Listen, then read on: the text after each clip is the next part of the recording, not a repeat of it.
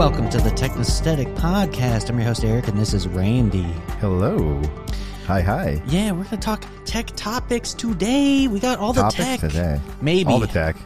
We had a week off, though, because of the holiday, right? Yeah, I had like spring break last week, and I didn't have my camera. Spring break, dude? How old are you? Dude? Yeah, well, my son had spring break correction, so I was like... then you also took it. Yeah, well, somebody had to take off, because it's not like we got babysitters on tap.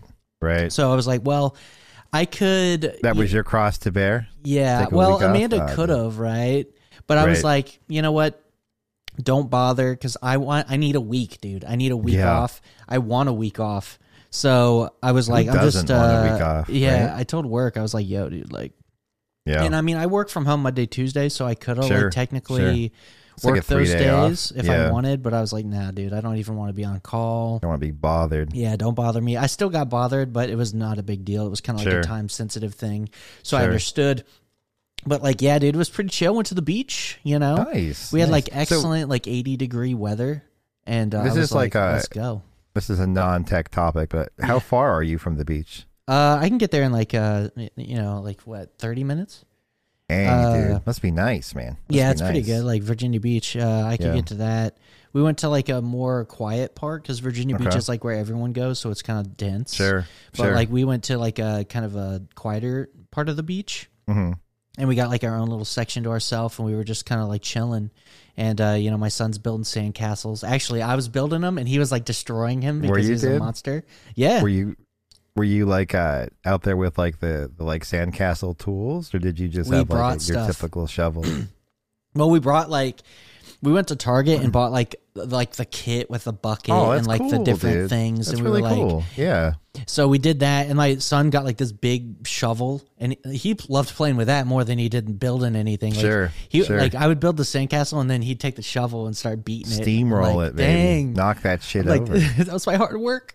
Yeah, but yeah, well, that's good, man. I'm glad you had some time with the family. That's always important, especially around the holidays, so. Yeah, it was good times, man. I know you wanted me to take pictures, but I did. I didn't have my camera, so I was like, we had a bit of a mishap to talk about. I guess we can kind of just like briefly go over some of the topics that we want to cover, and then we can just roll right into that one. Sure. I mean, okay. So I know you sent me a list of topics. Yeah. Man. So I kind of want to touch on what your camera situation has been. I guess we can touch on what my camera situation has been. Yeah. It seems like the hardware and console shortage may be coming to an end. Oh. Wow. As you know, Eric and I are quite the fanboys of Tim Apple and what he does over there in Cupertino, and we have WWDC right around the corner. Yeah. So I figured we might talk about some predictions, what we expect to see, what we would like to see, what changes in hardware and software we may think we may think or may not think they're going to announce. Right.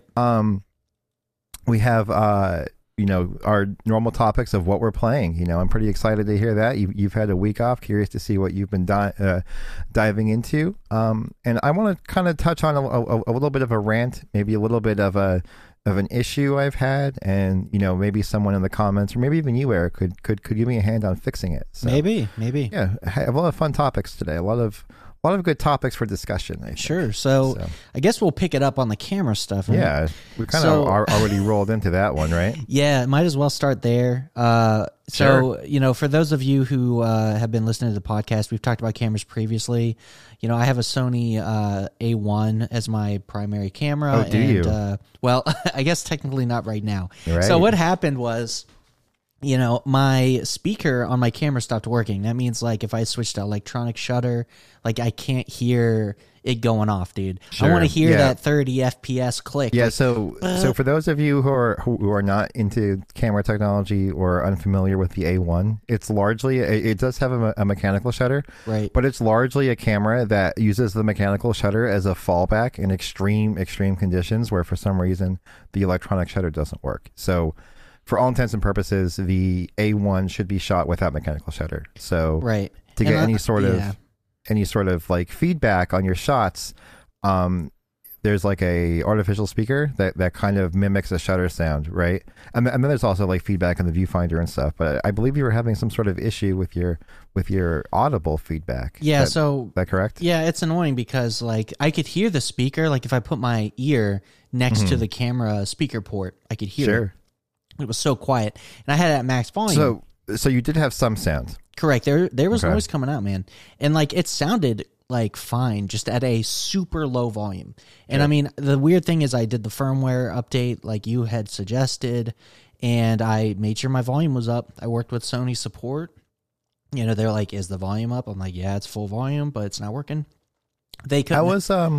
How was your experience with Sony support? Now, keep in mind, right, that like, whenever I deal with support, like I immediately get frustrated when they ask me like troubleshooting tactics that like I would obviously have tried, but then like, you know, like doing tech support at some point in my life for either a family member or like, you know, like when I use tech support stuff for work, like it's necessary. 9 times out of 10, you're dealing with someone who may not have tried that, right? Yeah. So.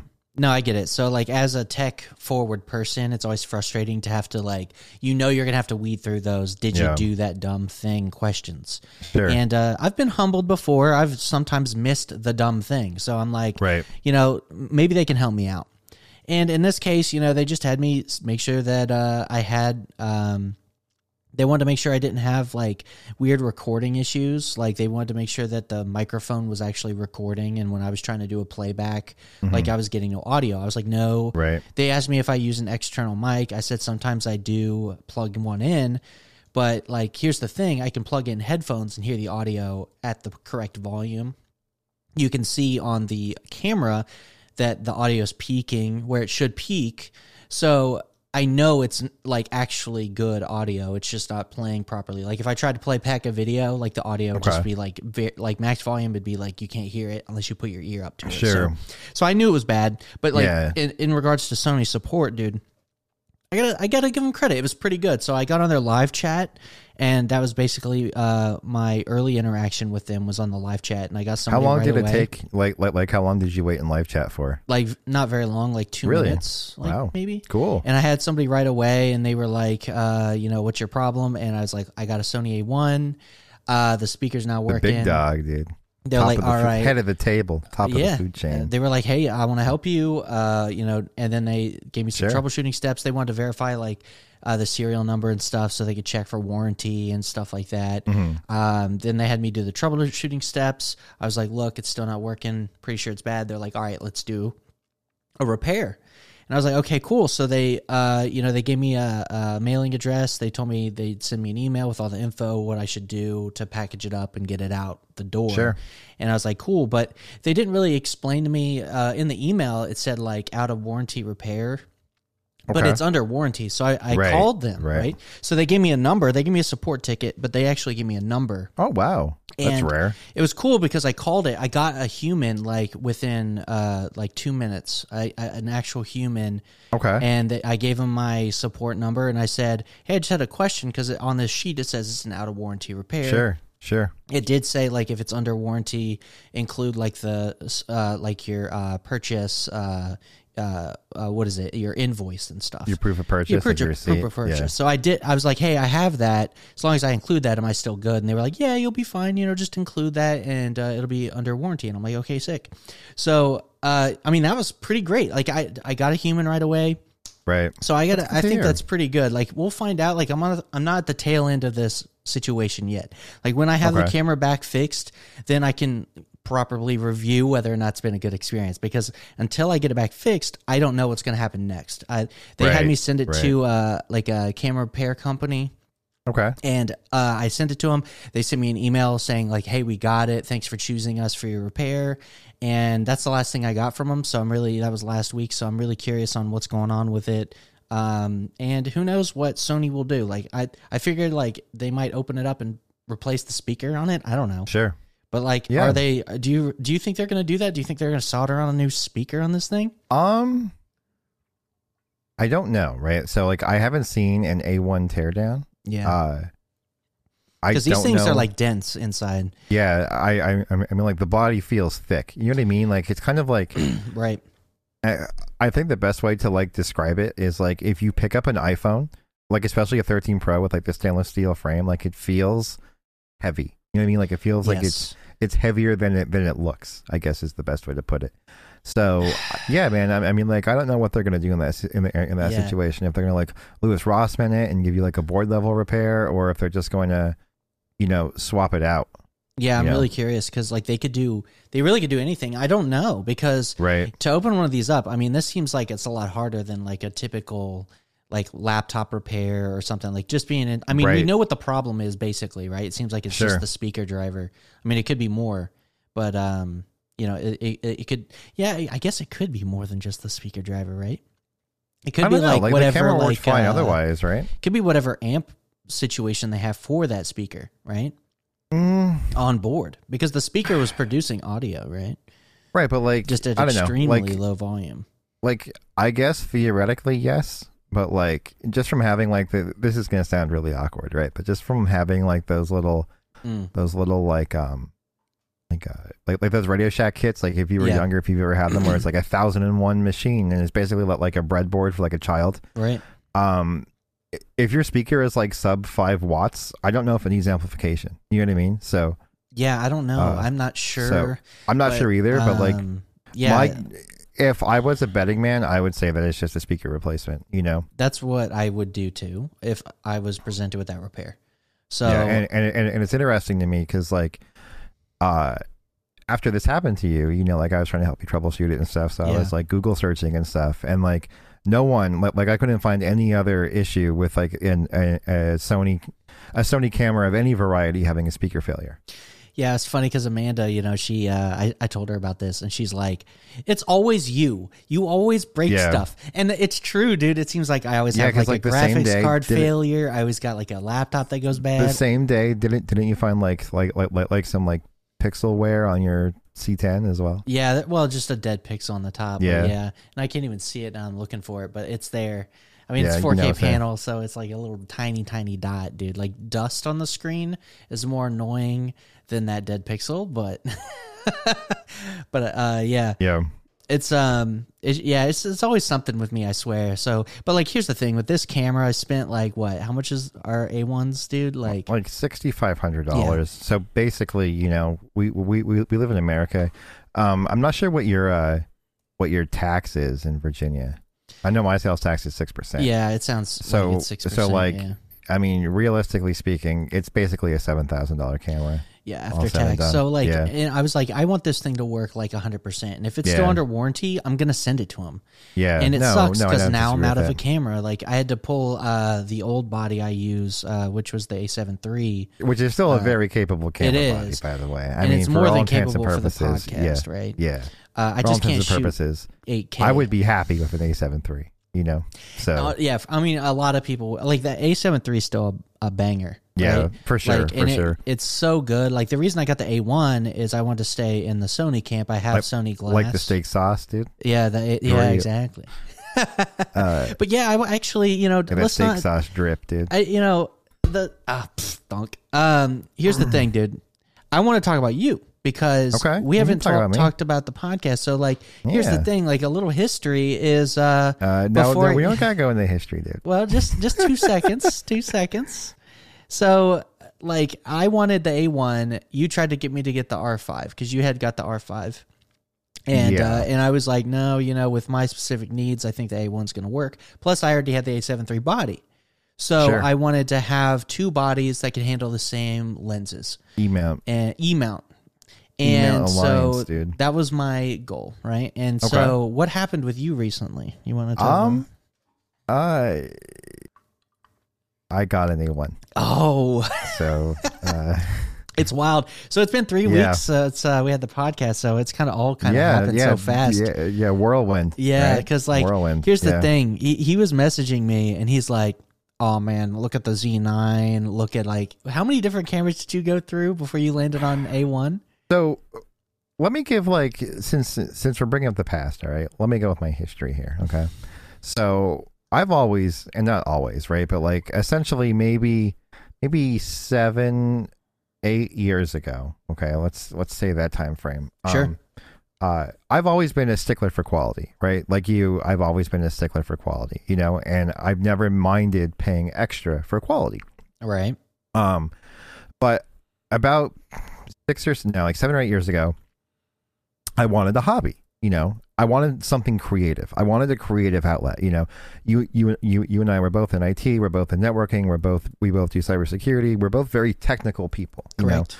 I don't think that other part of our brain gets utilized that much as we would like to use it, you know? Right. Well, I can't draw, so that's out.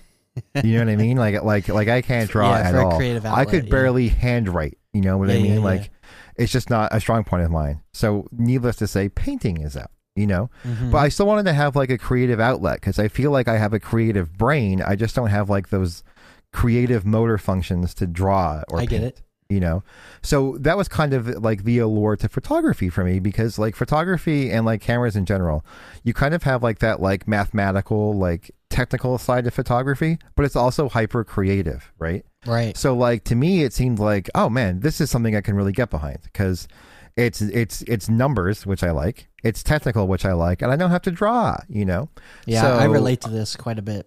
So I reached out to a buddy of mine, Rob, actually, who's the dude from who works for Amazon, who's building the two houses. Yeah. He of course takes great photos. Has taken great photos for a long time, you know, and he would always share his photography with me, like when him and his wife would go on vacation, or just like photos he would take around the house. And I'm like, oh, well, this guy obviously has a decent camera. Like, what would you recommend I get? You know, and at the time, he had a Sony A99 II, which is A mount. Wow. Which is their DSLR line. And he recommended that I get a Sony A6000, which is their very first nice APS-C body. Yeah. This is like 7 or 8 years That's ago. And this was my camera, first yeah. actual, you know, like that's say real camera. That's a good starter real camera, you know? Mirrorless. You know, and I loved it. You know, that thing was awesome. I would take photos of it, and then I would play around in Lightroom. It was just a great time, you know. And I got the 16 to 55 kit lens, which was like a variable aperture. And 16 to 55 is like a 24 to 70 on full frame. You right. know? And then eventually got to the point where it was like, oh, you know, like I want something better. You know what I mean? Like I want pictures with like this blurred out background and stuff. So again, I reached out to Rob and I was like, hey man, like what do you suggest I get? And he goes, well, you know, like the A6K is a very capable body. I would get a lens. So I bought a Sony 35 1.8 APS-C lens for like $349 on Amazon. Okay. So APS-C lens still, you know, and then like this was when I really fell in love with photography, right? Like this lens, it was fixed focal length, but it was fixed 1.8 aperture, you know? So like it gave me like that shallow depth of field that I wanted. It gave me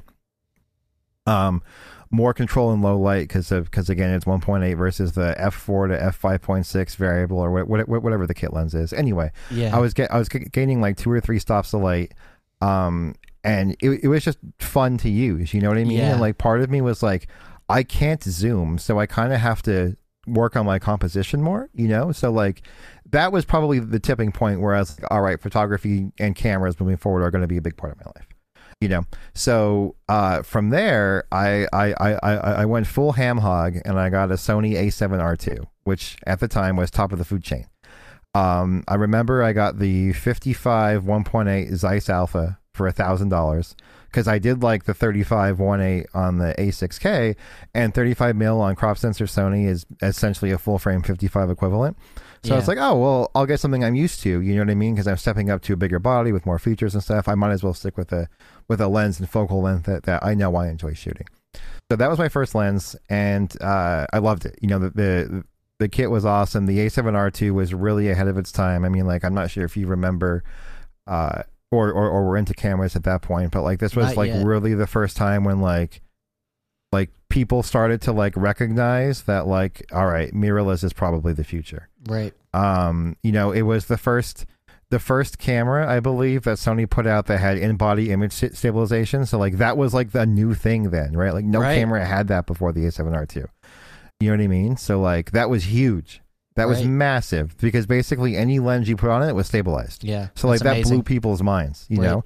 And now like everyone has it, right? But they followed in Sony's footsteps. So like the A7R II was like a real pivotal game changer camera, you know, for one, not having a mirror, and 2, for having IBIS. Great camera, fantastic camera. Then from the A7R II, I went to the Sony A9, the Mark 1 A9. And that camera was like wizardry, right? That camera was just like magic. You know, like that was the first camera that I felt like I didn't have to worry about missing focus. You know what I mean? Yeah. And like 20 frames per second, no blackout. Like that camera was cool as hell. But that camera had some downsides. And the downside being was it was Sony's first stacked sensor. So when you shot without the mechanical shutter, when you shot electronic, you lost it like a stop and a half of dynamic range. So, you know, granted, I'm not the best photographer. You know, you're not the best photographer. A stop and a half dynamic range, like the photos that like you and I are taking, probably isn't a big deal. Right. But I still knew it was there, and it bothered me. Okay, yeah. You know what I mean? Yeah, like I'm a weirdo, you know. I get it. So so that's kind of when I started like that, like overall like image quality pursuit, right? You know. Yeah. So that's around the time when I contemplated getting the A7R IV, if you remember. Yeah. And then I ended up getting the Fujifilm GFX 50R Right. instead. So this was my first dumb brain, like 3 IQ move. Yeah. Because I had the Sony 24 1.4 GM, I had the 85 1.4 GM, I had the 24 to 70 GM, I had the 70 to 200 2.8 GM Mark 1, I had the 90 millimeter macro, and I had the Zeiss Batis 18 2.5, because at the time that was the widest lens available for E-mount. Right. Because like I said, like I got an E-mount at the ground level when they had like 3 lenses out. Like Sony had 3 native lenses out. Right. And then like I was there for like the first 3 G Master lenses, which was the 24 to 70 2.8, the 85 1.4, and the 72 200 2.8, and I owned them all. Right. And then I got rid of everything, and I bought dumb. I know. You tell me about it. Come on, rub it in. Yeah, it's okay. Go. I got rid of everything, dumb, yeah. and I bought a GFX 50R with the 63 millimeter 3.5. Jeez, man. Outstanding image quality. Outstanding. Yeah. Like everything I wanted in image quality, Yeah. for sure. The problem was it was contrast detect autofocus. It was slow as molasses, dude. It shot like 2 or 3 frames per second, 1 frame per second continuous with a 5-shot buffer. And like I said, it was contrast detect autofocus. Yeah. So you basically got like 1 in 6 sharps or 1 in 6 shots sharp in focus in Damn. perfect light. If it was like for example, I tried to do some portraits like for like staff photos at work. Again, small company, so like if there's a chance for me to do something, I'll do it if I enjoy it. And like just like lowering down the studio lights for strobes, I had to switch to manual focus because the autofocus wouldn't focus in like dim lighting. Right. Oh, jeez. So like I'm like, well, this is a miss for me, right? Right. For So sure. then I got rid of the GFX 50R and I got a Fujifilm X-T4. Yeah, what the hell, dude? Going all the way down. It was a dark area. It was a dark time was for me. Man. weird. It was a Yeah, I real remember. dark time And you for know, me. the X-T4, I still remember talking to you and you being very fond of it. You know, I still am very fond of it. It is so very cool. Like I still am very fond of Yeah. it. So like, and this is probably sounds like I'm talking bad about Fujifilm and stuff. I Not at love all. Fujifilm. Not at all. Like if I had, you know, infinite funds, I would probably also have a GFX 100S. Yeah. Just to have it, you know. Right. But now that I am where I am, maybe I don't know. I don't Maybe know. I would Full just get frame like is still the sweet spot, I think. well. Here's the thing. So like, but if you had unlimited money, yeah. if you look at like the lenses that Sony has been putting out since the 135 1.8, Yeah. like they're just monsters. Like they're just Right. absolute monsters because Sony started to not only care about center sharpness, but to also care about corner sharpness and out of focus element quality. You know what I Right. mean? Like, Yeah. like whereas like you may get lenses that are tack sharp in the center, but you know they have loca, they have chromatic aberration, they have unpleasing onion ring in the bokeh. You know, and Right. Sony's like, no, like in order to make a true proper optic, every part of the image has to be pleasing. You know, Fantastic. so now I don't know anymore. You know, because as you know, I was never really fond of the 24 to 70 2.8 from Sony. Right. And just like their native selection was small when like the last time I was in Sony, you know. I get it, yeah. And now like that's totally changed. And It they're is. just cranking out lenses like it's their job. Like Yeah. lenses that other camera companies who make lenses for a living said were impossible for Sony to make, like the 51 II. The 51 II. Yeah, it's a banger. The new 70-200 Mark II is a banger. Yeah, it's crazy. Like, I actually read a review. I think Dustin Abbott put it out, which, by the way, if you guys are into like camera lenses at all, I highly recommend Dustin Abbott. He does 2 reviews, right? So he'll do like a 20-minute standard review, and then he'll do like a definitive review where he talks for like 55 minutes about a camera lens. And it's more like a Gerald Undone style where he gets real nerdy with it. That's good. So like, I gotta look he into puts out that. like a normal one, right? And then he puts out one for like people who are really interested in like knowing like the specifics of a lens. I didn't know this, but the Sony GM 135 1.8, if you guys are familiar with like MTF charts, right? It's like what measures sharpness in a lens. And he firmly believes that the only person who you could really judge MTF charts from is the dude from Lens Rentals, because most people who put out MTF charts get 1 copy of a lens. So like lens invariants may come into play here, you know? Oh, wow. So, but the dude from Lens Rentals will buy like 40 lenses, you know, because he rents them out. Like that's his business. So then he'll test them all. Wow. And like Sony's new lens process has 0.001 deviation between samples. Oh my God. It's like, amazing. Like that's how great. tightly knit their manufacturing process is. Yeah. But anyway, Dustin Abbott goes into his video review where he says that the 135 GM made a lot of reviewers rethink the MTF charts because they went to 35, okay? And then the 135 1.8 just capped out at 35. So then they tested it again, raising the chart to 50, and it capped it out again. So they had to raise it to like 140. Right. Before they could actually start to measure it, because they kept capping out the sharpness scale. That's amazing. So yeah, so like that's why people say like the Sony 135 1.8 is like the eye of God, because it's just so incredibly sharp, and there's almost no sample deviation. So like you buy one, that's what you're getting, you know. That's unreal. So I know I'm going off on a tangent. We're probably talking about camera stuff too much for a normal audience, but no, it's okay. I mean, it's our podcast, whatever. Yeah, we do what we want here, dude. So then my problem with the X-T4, I love the optics. I loved the rendering of some of the lenses. Right. Like their 50mm f1 renders things beautifully. The problem is that camera didn't really catch focus well at f1. And like so the issue with like going to APS-C, right, is like the f1 probably is more like a 1.4 on full frame. Okay, yeah. Or like maybe like a 1.6, probably more like a 1.6.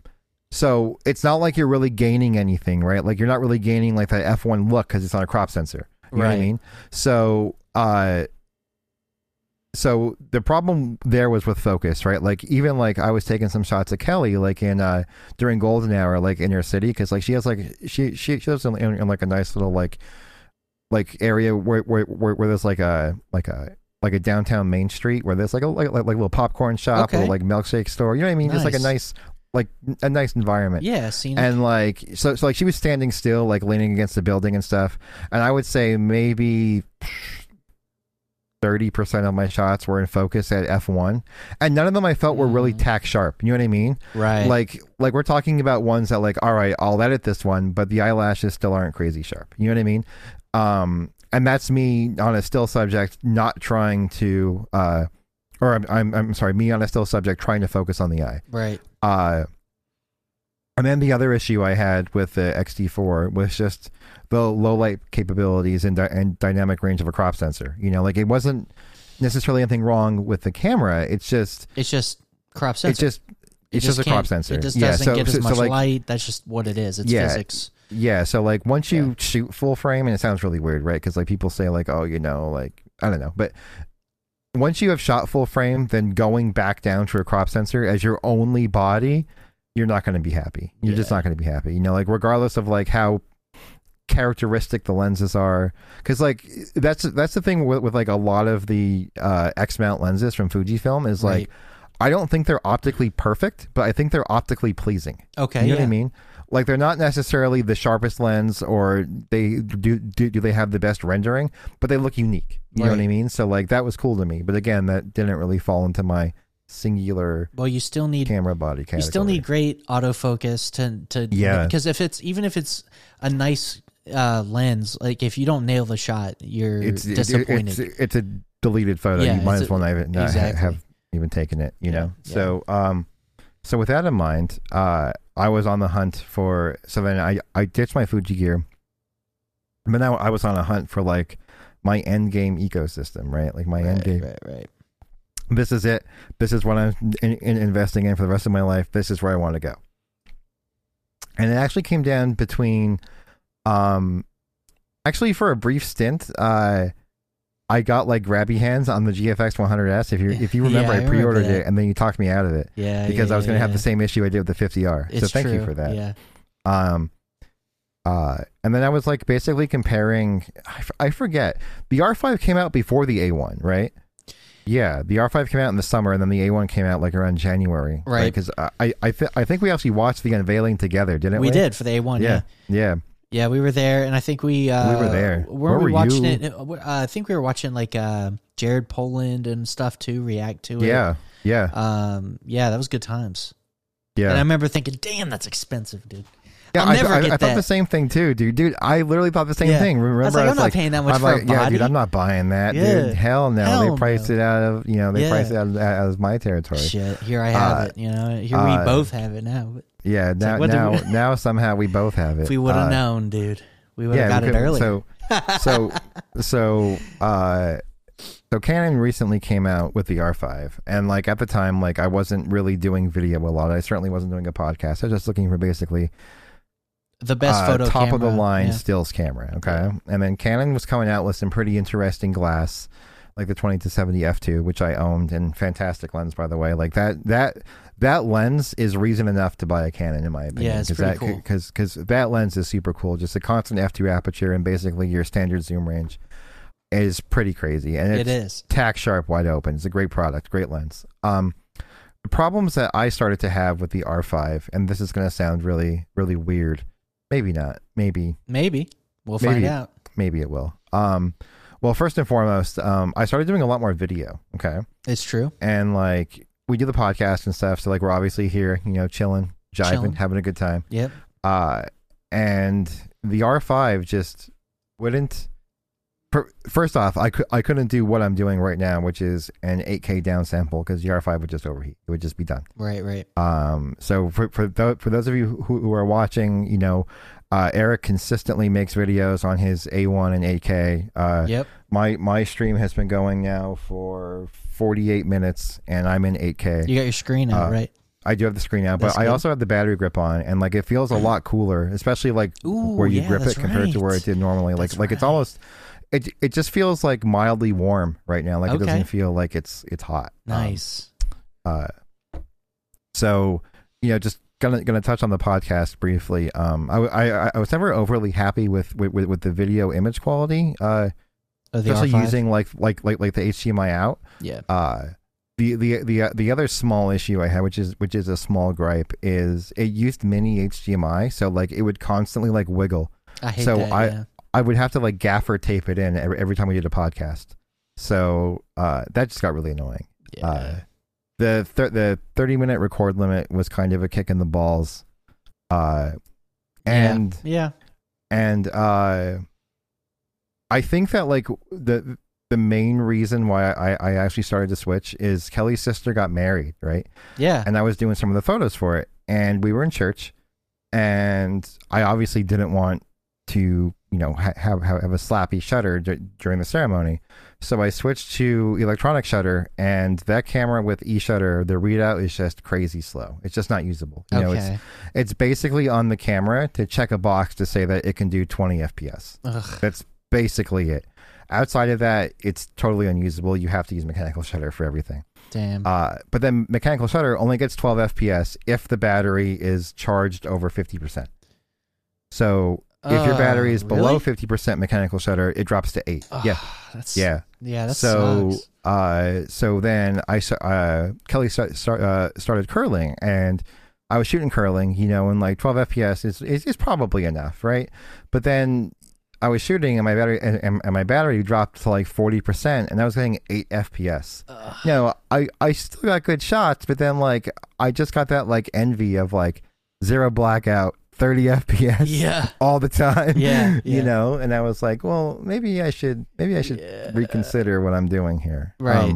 Okay. Interesting. I did get some lenses for Canon. I had the 20-70 f2, which was again a showstopper lens. I had the 100mm macro, which is a good lens. It's sharp, it's great, but it's nothing.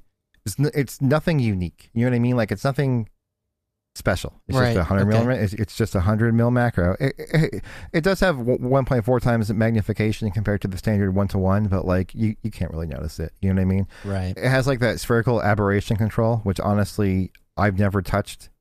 Reviewers say it's just a gimmick. And then I had the 800mm f11. Yeah, that thing was which it's cool, but it's also $800. So it works like an $800 lens would. It has like next to no contrast. Your focus frame is only like the like center point, like it can't do full sensor autofocus. Oh wow, okay. And it just felt really cheap. Again, $800 for 800mm, not a bad deal. But when you're someone who's like used to shooting like the 20-70 f2 or like some of the really high end like Sony G Master lenses, you're never going to put that on the camera and be like, wow, this is a good lens. You know, like you're never going to, every shot you get with it, even if you get like a nice bird in flight shot, you're like, at least for me, I always think in the back of my head, like, man, this is not contrasty at all. Like this looks bad. You know what I mean? I get it. Like, I mean, the moon shots you shot were like sick. Yeah. But other than that, but that's because it's 800mm. You know what I mean? So I mean, that's and plus the moon is largely white, so there's like no contrast, or just contrast overload because it's white on black. Yeah, you know makes what I mean? sense. Got it. That was like the only reason to get the lens. Yeah. And then you know, like I constantly watch reviews and stuff on YouTube, and then you know, already all of these thoughts are kind of playing in my mind about like maybe I ditch the R5. Oh, and I forgot the big reason, right? Is because it's always nice to I know what the R5 is missing, right? It's missing the autofocus tracking of the R3, the Z9, and the A1. Like it is slightly slower. I mean, let's call it spade. It is slightly slower. It doesn't have the 30 FPS. It doesn't have the backside illuminated stacked CMOS sensors. Correct. You know what I mean? Like I almost feel like we went from DSLRs to mirrorless, and now we're going to shutterless cameras. Yeah. You know what I mean? It's true. So part of my brain kind of felt like I bought into a camera that's older technology. You know what I mean? And well, I'm like, well, I can get the R3, right, and then keep my lenses, but the R3 is only 24 megapixels. It's still, for some reason, in that giant body, has a mini HDMI. You know what I mean? Like it still has compromises. You know, so I started looking at in my opinion, the two cameras that are fully no compromise or close enough to no compromise, and that would be the A1 and the Z9. And at first I was thinking like, oh man, the Z9 is kind of a good package, you know, because it's $1,000 cheaper than the Sony, $1,500 cheaper if you get the vertical grip for the A1, which I did get because I do like vertical grips. Right. And it seems like the GOAT, you know, just because it's $1,500 cheaper. But of course, it's sold out everywhere. I couldn't really try it, and a lot of like the Nikon Z mount lenses, they're good, but they're not special, except for the Noct, right? Except for the Noct, right? That one's just a complete unique lens, yeah. But the Noct is an $8,000 manual focus lens, you know, so purpose built for like one thing. Right, for basically razor thin, shallow depth of field studio work, right? Yeah, that's it. Or like I think Ken Rockwell in his review said the only person he sees buying this lens is like art museums for like art preservation. Right. Anyway, I totally apologize because I feel like I'm talking about cameras a lot. You're doing great. Keep it up. Thanks, buddy. Keep it up, my dude. So the Z9. So like I know you were talking to me about the Z9, and honestly, I understand why you were influenced by it.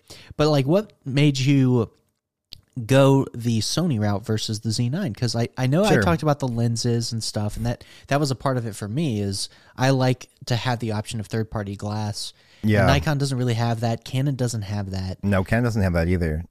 Which did that influence your decision at all? It did. Or? It did. It totally did. You know, as I sit here saying that now, and I've done more research in Sony.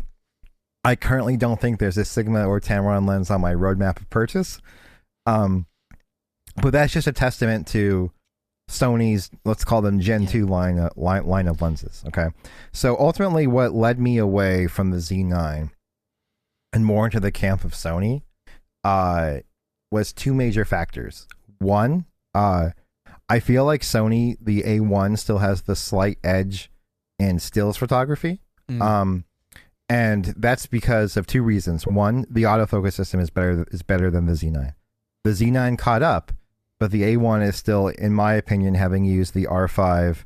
I've used an R3, and now I own and use an A1. The A1 is still top of the food chain, head of the table for autofocus. Yeah. Two, it does 50 megapixels, 30 FPS. Yeah. The Z9 wild. does like 47, 20. Yeah. So it's still number one.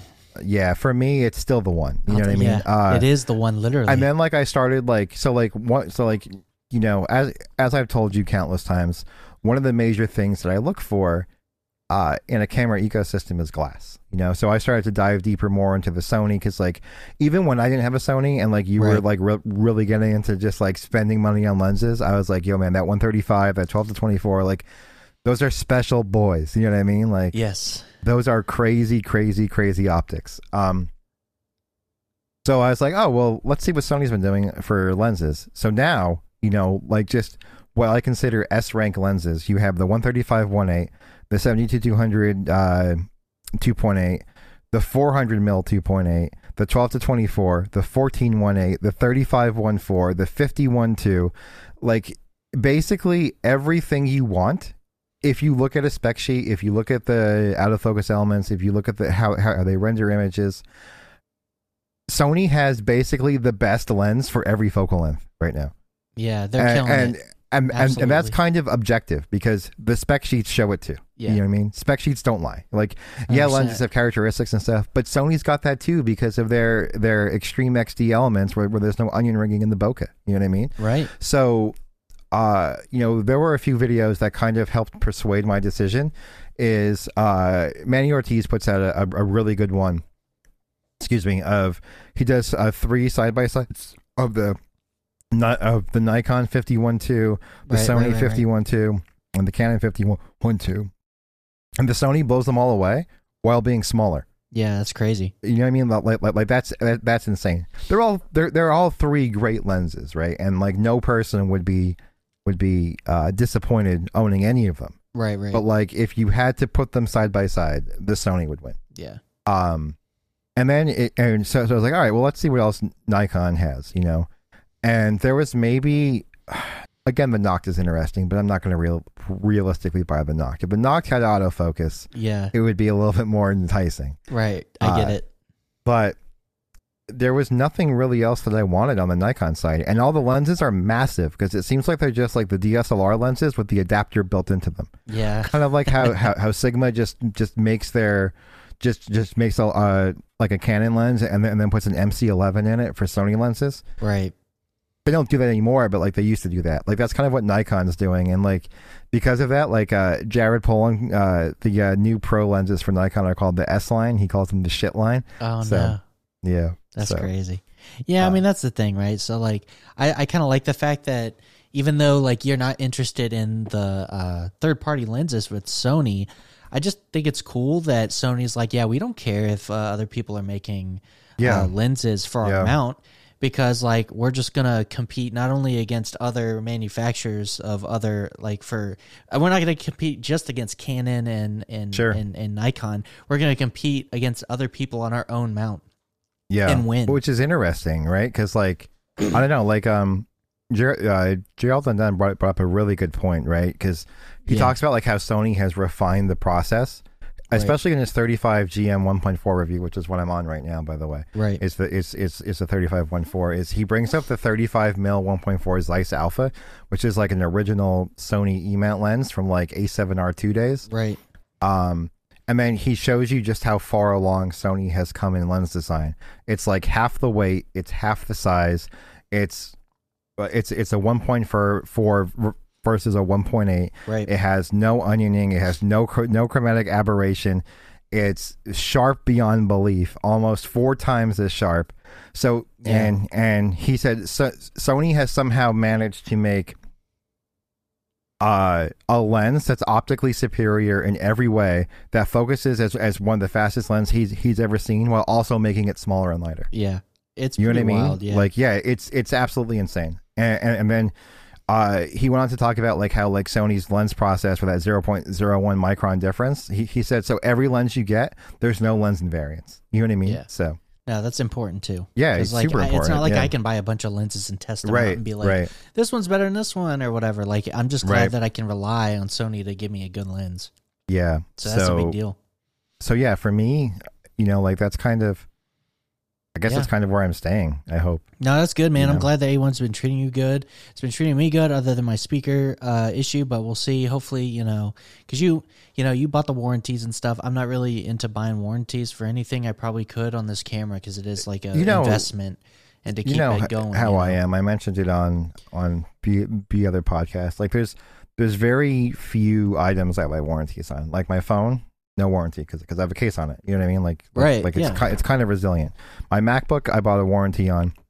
Excuse me. My camera body, I'll buy a warranty on for 2 reasons. One, because I don't want to like be afraid to have my MacBook on the bar when like my friends are drinking. You know what I mean? If they spill a drink on it, oh well, it's under warranty. You know what I mean? I don't want to have to like be like, oh, I got to move this over here and not use it. Yeah. In a situation where I want to use it. And the same thing with like my camera body, especially on the A1. Right. You know, it's like we said before. It's a $7,000 body. I don't want to not take photos. I get it. You want to use it like a tool, and sometimes that could mean like getting dirty with your camera, dude. Getting the shot. Yeah, because like Kelly and I go hiking a lot. You know what I mean? So like a lot of times my camera's in my hand, and I'm like gripping a rock with another one. If I lose my footing, I don't want to be like, well, there goes $7,000. Yeah, you know? I know. And it could definitely happen. Like I know I have to kind of I try and baby the A1, you know, as much as possible. But yeah, at the same time, I want to get the shot. I want to get out in the field and get, you know, and interact, and things can happen. So, I understand getting it for the camera for sure. Yeah, which by the way, when I was doing my research, because like there are people online who like, well, look at the Z9, it's a true pro body, it's so robust, you know what I mean? It's got the built-in grip, dude. So like I was like, oh well, maybe there's some like credence to that, you know, like oh the A1's so small. But there's actually a clip online. You could find it, dude. It's from the Beijing Olympics, the Winter Olympics that just happened, and a Sony camera goes tumbling down a ski slope, dude. An A1. No way. Tumble like lens over body, dude, just rolling. No. And the camera was fine. Oh hell yeah, dude. The LCD screen on the back was cracked and the lens hood flew off. Yeah. But the camera still worked. Oh hell yeah. Like he picked it up and he was taking shots with the EVF until he took it to Sony Repair and they just swapped it out because it was the Olympics. I love it. Yeah. So it's like SPS, Sony Professional Services, was there with, you know, tons of lenses and tons of bodies to you know, just to keep it running. But yeah, the camera worked fine outside of a smashed LCD screen from rolling down a ski slope. So that's awesome. So anyone who says that they're not as durable, I think you should watch that video. Yeah, no, I think it's great, man. I kind of like the idea that you can downsize it if you want and get like a really compact. Yeah, dude, I was thinking about that the other day. Like when I first got the grip in, because I was like, oh well, you know, like with the Z9 or the R3 or the R1 or whatever, I'd be forced to always have the grip on it, you know what I mean? But if I want to shoot street or something more compact, I have that ability, you know? So that's especially cool. with that one lens you bought the camera with, because like you could have like a really ultra compact, like on the go setup where you're just like, you know, taking quick shots, or you can build up this like mega rig, you know, you have all the options. So it's pretty cool. So yeah, man, I mean, I'm glad. We should move on topics, but yeah, sorry about that, guys. Sorry for the the derailment of the podcast. No, it's fine, dude. This is our podcast. We do whatever we want, but like, it's pretty. It's interesting though. I'll give you that. I'm glad that to have you in the Sony camp yet again, dude. I'm glad to be here, man. I'm glad to be home. You're alpha. It's weird because like it feels like it feels like I was like away on holiday, but now I'm back home. You know, I think you're better off for it though, because as a photographer and as a gear guy, like you've got hands on with all this extra gear. Yeah, like you've got a perspective that I don't have. Like I've had like a Sony, like my first like kind of not really pro camera, but like kind of like entry level pro was like the Sure. Canon T3i, which is like that entry level like the Rebel, dude. yeah, the Rebel, yeah, and I still have it, and like that was Wow, like that's awesome. you know, I bought that when That's pretty cool. Yeah, that I bought it when I got to Hawaii because I wanted to be able to take some sick shots in Hawaii. That's how I learned how to use a kind of a pro camera that was full manual. And then, you know, you got me into the mirrorless game and into getting like hardcore with. Dude, I think I got you into Sony. Yeah, you got me into Sony. Yeah, because they're the best. It's like number one. Well, yeah, you were into Sony at the time, and the A7 III was like the banger. You know that everyone was buying. It was like the best value. And so, like, I've been Sony ever since, and like, I don't have the perspective you have with multiple different bodies, different manufacturers. So, like, I think it's kind of nice. I've been around, man, and like, I came back to Sony. So that's an endorsement, if anything. So, yeah, pretty cool, man. Like, yeah, we'll definitely be talking about that as we go. But yeah, man, what's the next topic you want to talk about? I want to talk about just real quick. I promise this is a quick topic. The hardware and console shortage might be over. Are you serious? As of recording this podcast, dude, I mean, as of before, when I was like writing down those topics, I could have went to Best Buy and picked up a Series X in store. Oh shit! It does say sold out right now, but I could have gotten one before. What about a PS5 though? Have you seen PlayStation those? 5 is still a little bit behind the times, but there are more coming. Who's the studio that makes Horizon? Guerrilla Games. Anyway, they have reported a increase in Forbidden West sales, and they're directly attributing that to PlayStation 5s being more readily available. Interesting. Which, by the way, if no one has played it, I'm playing through for spoilers into the what we're playing section. I'm playing through Forbidden West right now. It's a 10 out of 10 game. Like, it truly is. And it's really unfortunate that its release date got tied in with Elden Ring's, because I feel like Elden Ring kind of overshadowed it. Yeah, but if you're into like those like story driven, just like what PlayStation does really well games, Forbidden West is crazy. Like Kelly's never seen the first one. I played through the first one, and I played through Frozen Wilds as well, which is the expansion for the first one. Right. And Kelly actually likes watching me play Forbidden West. So yeah, it's very cinematic of a game. So I understand that. Yeah. So and like. It's a PS5 exclusive, and like she even says things that's like this looks like a Pixar movie, like it's that quality. So if you guys are looking for just like a turn the brain off, I want to escape reality for a bit and not talk to anyone and kind of veg out, I would recommend that game for sure. For sure. Yeah, I have I have the first one, but I didn't play through it all the way. Amanda did. It's great. Yeah. I still wanted to. I was waiting on it to go on like deep sale on PC, and then I'll pick it up. Deep sale. Yeah. So I just went to Amazon really quickly. I could buy a EVGA 3090 for the Win 3 at retail. No way. Right now, put it on my card. It'll be here tomorrow. Oh shit! Really? Yeah, dude. Look it up. Oh my god! Hold on. Where? Yeah. Amazon? Yeah. Oh my god, dude. Hold on. Let me get that shit, dude. 3090. You said, right? Yeah, I linked it to you as well. Yeah, I see it. Oh my god. Yeah. Well, okay, is that dude. What, $16.99? Yeah. Okay. Yeah, I see it here. Yeah, that's a retail for the Win 3. Yeah. That's a retail. Yeah. Oh my god. That's a retail card. Yeah. Holy shit! I've never look seen at them it. all, dude. Yeah. Wow, you're sending me all kinds. Yeah, dude. Pick your model, dude. It's over. Don't we have the new card out now or some shit? Yeah, I do want to talk about that, but let's keep strolling here. Yeah. No, you're good. So check this out too, dude. Here's a 6900 XT below retail. You can get tomorrow. Oh shit! Wow. Okay. And that's AMD's top dog. Wow. That what? Yeah. Dude, what? You can't do that. Yeah, craziness, right? That is crazy. That's wild. So like finally, this might be over and done with. You know, thankfully. Man. You know, I really hope so, because I know that I'm not really in the market for a 3090, but I want the 4000 series best in class card when it comes, and I'm just waiting. Right, I'm just waiting. Right. Because like the 3080 is good, but I don't have enough VRAM, and I need more juice, man. So let me tell you some scary things about juice, because this will tie into the 3090 Ti. Oh no. Card speak. Okay. Sure. So 3090 Ti cards are in stock as well from EVGA. Interesting, right? Because no one wants it. No, I don't want it either. No, I'm serious. It's not there. Like here's one at retail. Can you pull it up by chance? Because I want you to go to a specific image if you can. You talking about this Newegg one? Yep. So this is retail for this card. No one wants them. Go to. Wait, really? Yeah. Dang, $21.99, man. That's a pricey card, dude. Tell me what's missing, dude. Tell me as someone who are you is sending into me graphics a photo? Yeah. Hold on, I gotta download. Tell me it. what's missing, dude. Hold on, let me bring it in. Can I just no? Hold on, give me a second. I gotta like actually download the image Sure, man. and then I'll put it up so the podcast can see it. Image, there it is. Okay, boop. What is this? Hold on. Okay, what is missing?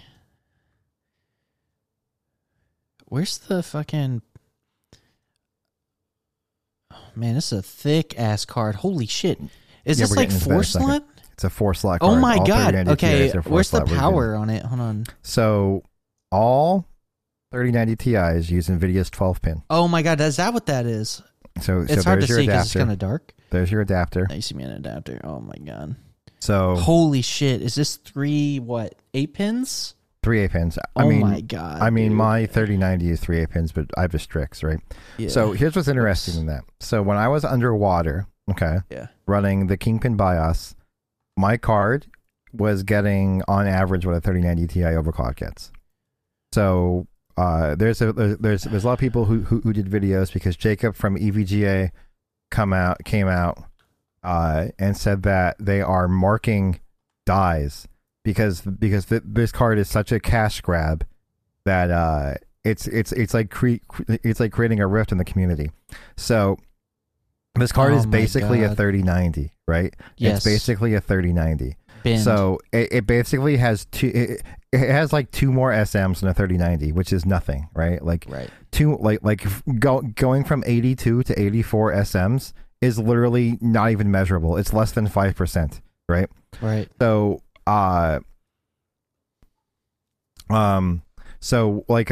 there's like a whole bunch of like memes going around about like how the TI moniker used to mean something, but now it means too insignificant.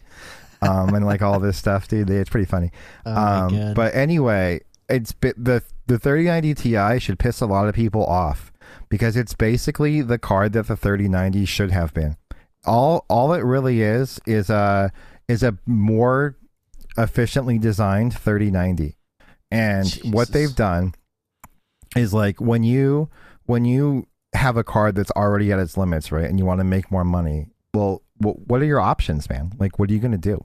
So what you're going to do is you're going to put a bigger cooler on it, because what we know of it with GPU boost is the cooler a card is, the higher it's going to boost, right? Right. What's another way that we can increase power? Well, we can probably lower heat some other ways. So now, rather than having a dual-sided PCB with VRAM, all the VRAM is on the front side. So there's no back VRAM on the 3090 Ti. Right. So what else could we possibly do to eke more power out of this card? Well, we can increase phases and increase capacitor count so we have cleaner power and more efficient power delivery. Right. So that's all a 3090 Ti is. It is basically a better designed 3090. And people are not happy about it. I mean, I'm not happy about it either, man. This is bullshit. Yeah. I mean, all you're doing is like actually putting in like you're doing the work that you should have did for the 3090. Correct. Like Correct. it's like they deliberately don't design cards as good as they could. Right. Because if they did, right, they couldn't pull this bullshit on us, right? So it's like it's just insane. And like to be a 4-slot card, oh man, just ridiculous. Like they're like, oh, we got to cool it as much as possible, dude. We need 4 slots. This is wild. So this is really interesting to me because I think that their switch to 12-pin is going to be really telling about how much power the 4000 series is going to draw. Mm-hmm. Because they're essentially saying that your current PCIe 12-volt rails are not going to be enough power. Yeah. So I think that now with the 4000 series card, I think you're going to have to buy a new power supply. That's fucking bullshit. I think no. Like I think from like a double standpoint, right? Yeah, I think that the rail layouts are going to be different for the higher end 4000 series card, right. And I don't think your direct pin out will be 8-pin. I think it'll be this new 12-pin connector, and maybe even 2 12-pins. Well, why do they have card. this weird conversion? Can I not do that for new cards that come? You think? Well. Or am I going to need like that, a native 12-pin support? Well, like here's the problem. Okay, so here's the problem. So that 12-pin can support, I believe it's 600 watts, maybe, give or take. So that's already saturating 3 8-pins, right? Yeah, it's wild. So you think we're going to need more than this? Yes. There's no way we need more than this. Look what the cooling requirements are just to be able to get this. I know. You need 4 slots. So I think we're going to see. I think we're going to see 4, maybe 5 slot cards, or maybe we're going to see cards with just built-in AIOs. Don't even or joke. Just water blocks. There's no way I'm not we're going to joking. get 5 fucking slots. There's no way we're getting 5 slot cards. There's no way. There's no way we're getting 5 slot cards. Bro, if I asked you this 4 years ago and I said, yo, they're coming out with the 4 slot card, you'd be like, no, dude. Yeah. No, dude. There's no way. I mean, here's the thing. Do you really think 4000 series is going to be this much hungry? Why would they do that? Because energy equals power, right? Yeah, but are they really going to be dumping all this heat? Are they really going to have this thermal target for the 4000 series? This is this to me. This is like a one-off, dude. Really? Did you see what their power target is allegedly for the 4000 series cards? I haven't seen anything. Let me see if I can find it, dude. But if they're gonna have more power, are we changing the process node on this? Are we actually changing what do you send to me, dude? What's that TDP say, dude? 800 watt TDP, 4000 rumors. There's no way, dude. There's no way. What am I? I think I'm running a 1200 watt right now. I have a 1200 watt too. Yeah, I'm gonna have to upgrade. Yeah. There's no way, dude. 800 watt TDP. Oh my god, I can't even imagine these cards. This is bullshit. So I'm upset because I was wrong. So it looks like we're going to get 16 pin power connections potentially, and 8 pins. One 8-pin delivers 150 watts. So those 3 8-pins feed 450 into the card, and then it can pull 75 watts from the PCIe lane, which makes sense, right? Because most 3090s that are the higher end boys, and the 3090 Ti's target 450 watts. So if this is targeting 800 watts, you would need a new you would need a new. You're gonna need power supply just based off of power delivery alone. Let's pretend for a second that you even had a 1600 watt power supply. Right. You wouldn't have the rails to push that to I agree. You wouldn't have you're right. The 12 volt rails to push that. No, you wouldn't. 100%. This would be a new power supply. But are they really going to put out? There's no way they're putting out. Seems that way, man. There's no way. There's got to be a fake rumor. I mean, that's 5 8-pins. Dude, listen, dude. If in the future we're doing a podcast and they came out with an 800 watt, dude, no. I'm going to bet right now there's no way. There's no way. Yeah. Because there's no way. 800 watts is going to be so much heat that... Yeah, it's called a... Well, a fun fact, the 16-pin connector is already a standard for PCIe Gen 5. Do you think...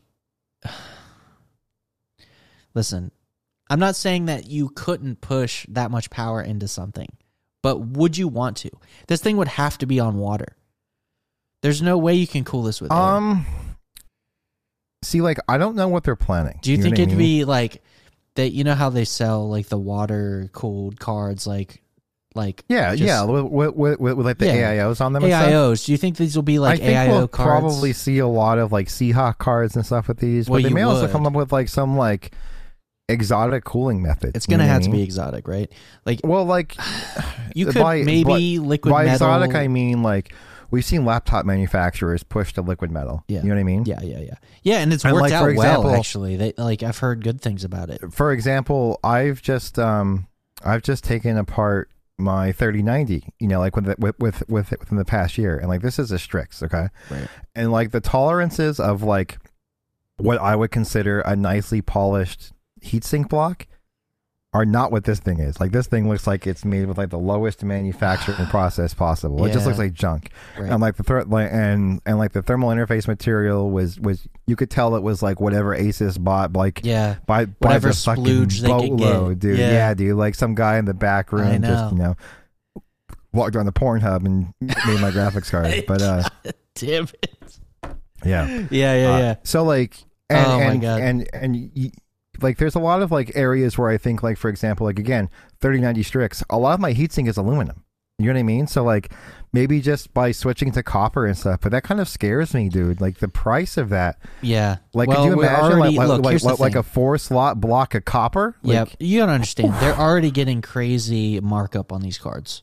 Crazy markup. Right. Like there's no way a 3090 Ti is actually worth like $2,200. It's right? not. Like it's not even close to that. I pulled up benchmarks, right? And make it like mid 15Ks on like Port Royale, okay? Yeah. I have one from when my 3090 was underwater with Kingpin BIOS of me getting 15,987. So like, wow. In what reality would you buy a 3090 Ti over a 3090? Never. You know what I mean? Never. Like it's just bizarre to me. It's really bizarre. Well, to me, it was like a dead on arrival product. I don't like. There's probably a couple people out there that are dumb. Well, sorry here's for the thing. Sorry if you're listening, but yeah, like you're probably in the best way dumb. I get like that you it's just dumb. got FU money, and you're like, I'm yeah, gonna get it. yeah. I was gonna say like there are people out there who literally just are. Yeah. You know, I want the best. And like I get that. I'm there right? too. A lot of times. Do we need A1s? No, but like the A1 is so far ahead. Yeah, that, like, it's worth the money. Like it's justified. But like this Whereas, is like scummy. Yeah. This is scummy because like I feel like 4000 is around the corner. 4000 series. Yeah. And like this card should be dwarfed by those cards, and they'll be cheaper. Well, it's interesting to me because like I didn't mean to cut you off there. No, sorry. You're good. But I was gonna say like if you remember like when the 3000 series was announced, like you and I were both like, oh, 3090, this is the one we want, and then the benchmarks came out and we're like, maybe it's not worth it, dude. Like, yeah, and honestly, you kind of talked me out of it. Like I was ready for the 3090, and then I got talked into the 3080, and honestly, it was a good value card. There are aspects of my 3090 that I like. Yeah. But at the end of the day, I think I would rather have $1,500 more camera equipment and a 3080 than my 3090. Yeah. No, I understand that. I'm not because, disappointed in the 3080. There was a couple times where I was envious, like when we were playing Cyberpunk for the little bit of time we were playing it. I was going to say, like, you were outdoing me and you were able to play it in ray tracing, and I really couldn't do that without like some serious lag. Like there are those like certain one-off titles, right? Where like I was like, oh man, this is cool. Yeah, and also but the it's not VRAM like I couldn't limitations. Experience the game in an enjoyable manner on a 3080 versus a 3090. I did enjoy it. But just without like the ray tracing, jacked up and stuff. It's just like whatever. But I'll deal with global illumination normal ways. Right. Traditional rasterized. Yeah, honestly, ways. for me, the most fun I've had with my 3090 was just flashing different BIOS on it and actually like climbing 3D mark ladders. You know what I mean? Like, because like I find fun in that. Like. People think I'm weird, right? Like people always joke that like, because like I think like 3D Mark is like my third highest played game on Steam. Yeah, I always joke that your favorite game was like the Shadow of the Tomb Raider benchmark. Dude, I hear it all the time from my friends where like, oh, right, it's playing Shadow of the Tomb Raider. It's like, oh, it's just the benchmark. Don't worry. Mm-hmm. But yeah, so like things like that, like that's fun to me. But like I don't feel like my gaming experience is much better than yours. You know what I mean? Like I think I would rather have invested that $1,500 elsewhere. Well, the VRAM would be nice for me. I talked about Blender, and I know I run into VRAM cap with it if I'm doing like specific. Like I can definitely cap my VRAM and crash Blender if I'm doing something specific, and it's pretty funny. So I have to work within those limitations, but I wouldn't have to care if I had more VRAM. But other than that, you just get Mac Studio. I think it'll be fine. Well, I do. Well, not Mac Studio, but I got an M1 Max. Yeah. With like how much RAM is in mine? Shit. 64. And that's shared. I actually brought up the Mac Studio for a reason. Okay. I don't know if you caught my message the other day, but that DaVinci Resolve put out that new controller because of. I did see that. It looks neat. Resolve 18, dude. Yeah. Oh, yeah. So I did see Resolve 18 stuff, but I haven't looked into it. I just saw that it's like coming or whatever. Really, dude? We'll check this out. Let me just send you a little snippet. So first off, it has multi-user collaboration, which you might be interested in. Well, they have that already. No, this is in the cloud. So like you and I could work on the same project together at the same time. In the cloud? In the cloud. So do I have to pay for that? Like I was gonna say, so probably not. It's like $5 a month. So it's not like crazy, right? Well, see, there's already collaboration right now without the cloud. Yeah, but like you have to set up. Right? It's jank. Like the people who have tried it it works like magic. The new one looks like the new one apparently works like magic. Because like how are we going to be able to share files like assets? Like say timeline, like say I have the Everything files. gets uploaded to their server. So I have to upload like my project files, like the raw Yeah, videos. yeah. Oh, see, yeah. that's why. So like Yeah. that would be So a big read negative. the second paragraph because this has gotten people running wild. All right, hold on. So Just the first sentence after the exclamation point in the second paragraph. okay, so it says what you can host. No. hold on. This Oh, snippet I for the just linked you. Apple part, right? Yeah. Apple Neural Engine support allows up to 30x faster playback on Apple M1 models. That's 30. 30. Not 3. That's a 30. Dude. Oh my God! Wow. That's a That's a For 30. M1s. For Wow. M1s. All Ooh. M1 models. What? Yeah. Dang, that's a serious boost. Yeah. That's a serious boost. So that's really actually good because like here's the thing. Apparently, DaVinci Resolve just used the media encode and decode and the CPU cores and didn't use the neural engine at all. But apparently now the DaVinci Resolve 18 uses the neural engine for playback. Oh, and that's it's apparently fantastic. insane. It's apparently insane. I hope so because like I think it was at the beginning of this year I had said that I wanted to go full time to editing on my Mac, but I haven't done that. It's because after testing, I still found that I could get better performance with a dedicated GPU on Windows than that I may could. have changed with 18. Yeah, it may be changing because like timeline performance is a big deal for me if I'm scrubbing through and stuff. And I really don't like making optimized media and proxies unless I absolutely have to. Sure. And like, so it would be nice to have better timeline performance. It's really going to be curious to see. I want to test it out because like once we get Resolve 18, do we have it yet? Or is it coming? I know like it's in beta. No, it's out. Yeah, it's out. I could update to it right now. Oh, wow. Okay. It's not public beta or is it beta? I'm curious. Let me see. Black Magic. We just launched Resolve. Yeah, to see if it wants to update. Is it a free upgrade for us, or do we get a free upgrade for us? Oh my God, free for life, yes. dude. Wait, free download now? Yeah. Oh my God, dude, I'll be playing with this tonight. Yeah. Oh, cool. This is hype. Cool, right? Very cool. So, yeah, yeah, and this okay, and yeah, I guess I can play with it on the Mac and see how it is. Go. Very exciting.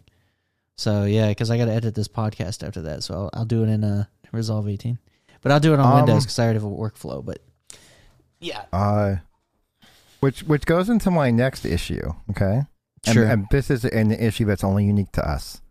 Okay, whatever. It is. So, do you ever plug your Mac into your LG? Yeah. How's it look? Well, the scaling's weird. It looks like crap, yeah, doesn't it? We talked about this. You know why? I don't remember. So it was the display. It was the scaling problem, right? No, it's something else. So it may also be scaling as well, but it's also something else. So check this shit out. Ready? Yeah, so sure. This is a Mac OS problem, maybe. Mac OS reads our EDID as the LG TV being a 10-bit panel. Okay. Right. But it reads it as a generic 10-bit panel. So if you're familiar with like EDID, it's basically like what your computer detects your monitor as. Right. And it defaults to 4K 10-bit 420 with chroma subsampling. Oh no. That's a problem. So that's why like if you look around like reds and greens and stuff, yeah, it just all looks jacked. off. Yeah. It just no, we looks did jacked that. off. We were looking at the text rendering and we were like, this is gross. It looks really jacked. Why does it do that? Yeah. So is that like an Apple problem? So or can we fix it? So essentially, I found some articles online. Some people like it's extensive. It's a big fix. Someone claims to have fixed it on a 2019 i9, and like I didn't try it yet because it's like a real big fix, right? Like it's a big problem. Okay. Essentially, essentially, sorry, I wanted to pull it up just so I can kind of like get the right information. Yeah. So essentially, what's happening is it's seeing it as like a generic 4K 10-bit panel, so it doesn't know like what the like what kind it has, so it defaults to the lowest value. Yeah. And like on Windows, you could apparently change that really easily, you know, but on Mac you can't. So you basically have to go into like all of these like root directories on your Mac and write like a new binary. So you have to pull the EDID from your monitor, which you have to do on Windows, and then get your monitor's EDID and then put it into a binary and then load your binary in Mac. So then when your Mac identifies that binary, it applies different values. Oh my gosh. Yeah. That's wild. Yeah. Okay. Yeah. So I didn't try it yet. But someone says they got it to work on a 2019 i9 model. Yeah. But then I read the comments that said, try it on my M1 and couldn't get it to work. So I don't know if that guy like just didn't do it properly or he didn't follow things the correct way. But I have one person who says it did work on the i9, and then one person who tried it on an M1 and said it didn't work. But it only affects LG C10 owners. So the C1 doesn't have it, and the C2 apparently doesn't have it. Wow, are you kidding me? Right. We got screwed. Yeah, we got screwed. I guess I could plug it into my LG. We have like the O20 C1 processor, or whatever, and then like the C1, the C2, or the C1 has like the O22, the O21N, and then the C2 has the O22, and those apparently register fine on M1 Max. Okay. But ours does not. Yeah. So currently we have 420 with chroma subsampling, and it's a pain in the ball sack to get it to work properly.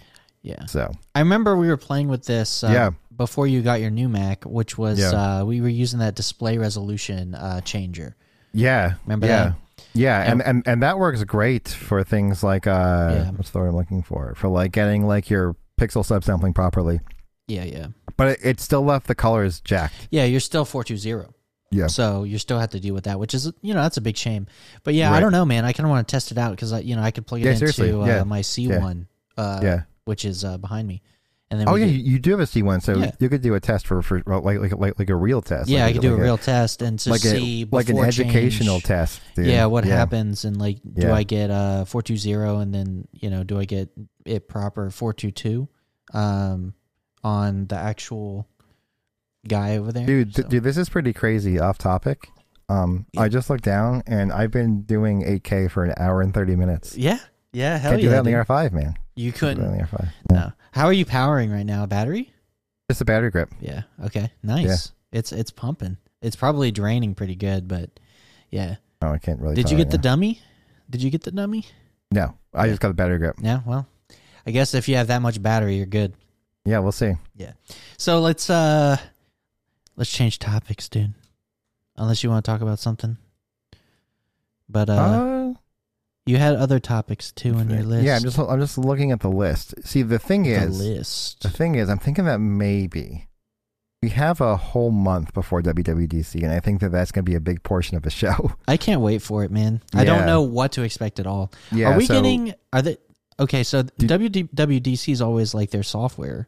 It's their software thing, but sometimes they release new hardware. Yeah. So, like, could it be the Mac Pro for developers, or maybe we just save this for another podcast? Well, you know how they talked about and then we do our other topics. Well, we have a little bit of time, so we can till WWDC, so we can wait for predictions. Yeah. So over a month. We'll talk about it like next podcast or the one after. We could talk about anything, dude. WoW expansion. Isn't there some new WoW expansion? Yeah, the WoW expansion was announced. I don't play WoW currently, but like I still feel like it's a popular game. This is the first expansion. It's called like Dragonflight or Dragonblight. I did see that, yeah. It looks cool. It looks like WoW. Don't they have a new dragon race? Yeah, they have a new dragon race, a new dragon class called like Evoker or something, which looks kind of overpowered. Yeah. They had there was funny people on the Final Fantasy 14 sub memeing it up because they already have dragon people, and they were like you versus the guy she tells you not to worry about meme where they have like the WoW dragon person next to the Final Fantasy dragon person, and the Final Fantasy one looks like way higher fidelity and nicer, but it, more weeb also. But it was pretty funny. It's super interesting. So, like the WoW expansion is like, did they say anything about it? Dragons. Yeah, so like dragon people. I mean, like they did like the whole unveil. So like you saw a bit of the new zone, you saw a bit of the story because like this is the first story. Like you may not know this. Probably not. But this is the first expansion that actually closes the Chris Metzen timeline. I have no idea what that means. Yeah, so like Chris Metzen like wrote like Orcs vs. Humans. Like basically he started Warcraft, right? Like Warcraft is his brainchild. So like this ends the whole Helm of Domination Arthas saga. So basically everything from Warcraft Orcs vs. Humans, like the RTS, Yes, finally ended with Shadowlands. Like that whole storyline was that long. So like this is the first storyline after what you know about World of Warcraft. Oh, that's cool. So like this is the first like step into the future. Yeah. I get it. That's cool. Yeah, so I just hope they from fix that point, it it's kind of because interesting. like the people have been memeing on the writers, like the writing's been kind of bad. And Yeah, like, it's been really bad. Yeah. So like Chris Metzen left around, I think around Cataclysm, Yeah, okay. which was like the last good expansion, right? So yeah, basically. I mean, I don't know if people liked. What did people like? I don't even know because I left after Pandaria. I left after Pandaria. Legion. People like Legion. Legion was good for the gameplay, not for the story. Okay, yeah, that's what people say. Yeah, okay, but yeah, so I think they've fallen from grace, right? Story and gameplay in current. Yeah, the raids were fun when we were raiding together, but other than that, like, yeah, so I didn't care about any of the additional content. I mean, like, I don't want to talk too much about the story in case people don't know it or they haven't played it yet, you know what I mean? Or like they're still going through Shadowlands content, things of that nature. Yeah. So but we can talk gameplay. Yeah, so one thing that's kind of interesting to me, maybe not, but maybe a little interesting to you is the Evoker is going to have QTE abilities. Really? What? Like QuickTime event abilities. We're like, yeah. That's so weird. Like, yeah, it's really weird for a game like WoW, right? Yeah. Where like holding down an ability will do something different than if you just tap it. That's or, you know, really you may have to weird. activate it and then activate it again at a specific time. Oh, wow. They're not going to change the other classes to have that, are they? I don't believe so. But not right now. But if people the like Evoker, the Evoker looks busted. Like I feel like any class that has supreme mobility is just going to be overpowered for a while. Like the Demon Hunter. You know what I mean? Right. So interesting. We'll see, man. So yeah, they also introduced dragon riding, which apparently is like flying, but not like flying. What? Yeah, I don't know. Who's flying? I don't know. What's going on? So like you basically just like mount a dragon, right? Yeah. So it's what like if you flying, have a dragon mount already? Yeah, but like it's called dragon riding. I'm like, oh, you can glide and fly and stuff, and they're like, it's like flying, but not really. And I'm like, yeah, I don't understand what this is. Yeah, that doesn't mean so much. like I don't know what that is. It's basically a flying mount, but now it's a skill called dragon riding. I don't know. The new zone looks cool. They didn't tell us too much of the story, the backstory. Basically, like Azeroth is starting to heal, and like it seems like the dragon aspects are coming back to once again protect Azeroth, and that's all I know. So like they're basically, but like that's kind of okay with me, right? Like it's kind of like, oh man, like they're bringing back all the dragon aspects and stuff. Yeah. What? I like that. I just don't know if they can write it in to be. Yeah, so like that's kind of what about. makes it interesting to me, at least, is like. They're saying like, all right, maybe we're not the best writers, but this is a part of Warcraft that everyone liked. Yeah, you know what I mean. Yeah. So like, if they can, if they can establish something, that's still kind of in the world, but you know, yeah. I mean, here's the thing: I had fun with Shadowlands. I didn't like the grindy content, and I ignored it.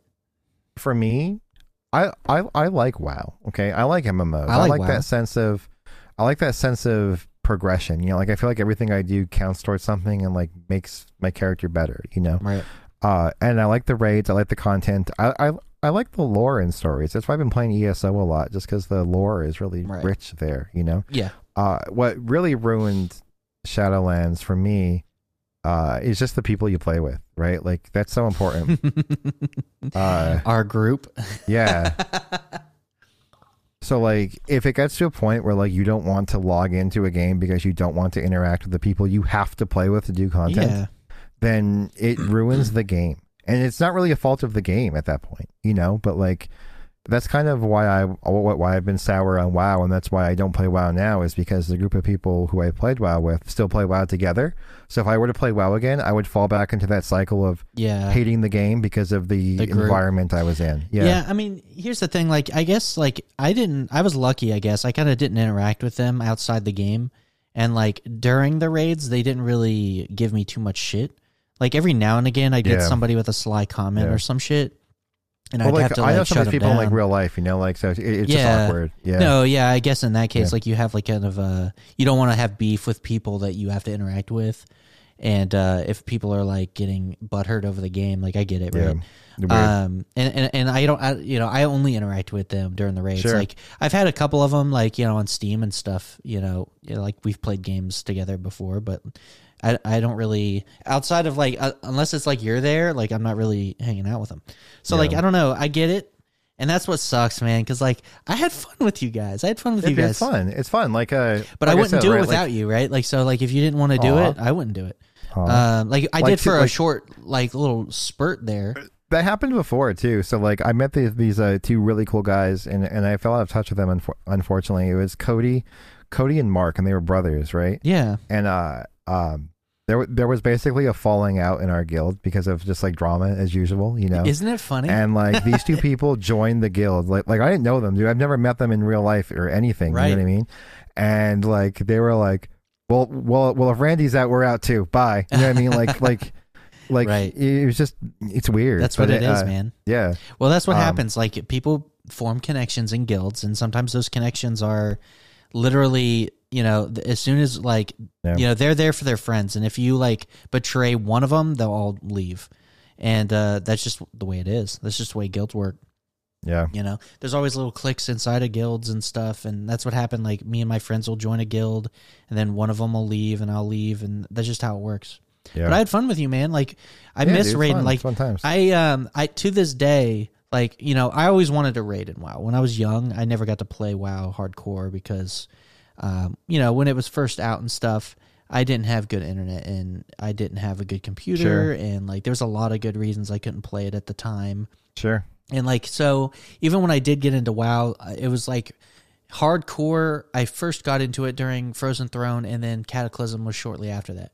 And I played a little bit of Mists of Pandaria, but like Sure. I got to end game, but I never did raids. Like I just didn't know how to start it. I didn't have friends that raided, Yeah. so I never got to do it. And then during Cataclysm, they came out with Raid Finder, and I did that. But it's like not even real raiding. You know what I mean? It's like you're just getting carried, kind of. It's not fun because there's no challenge. You just kind of go through it.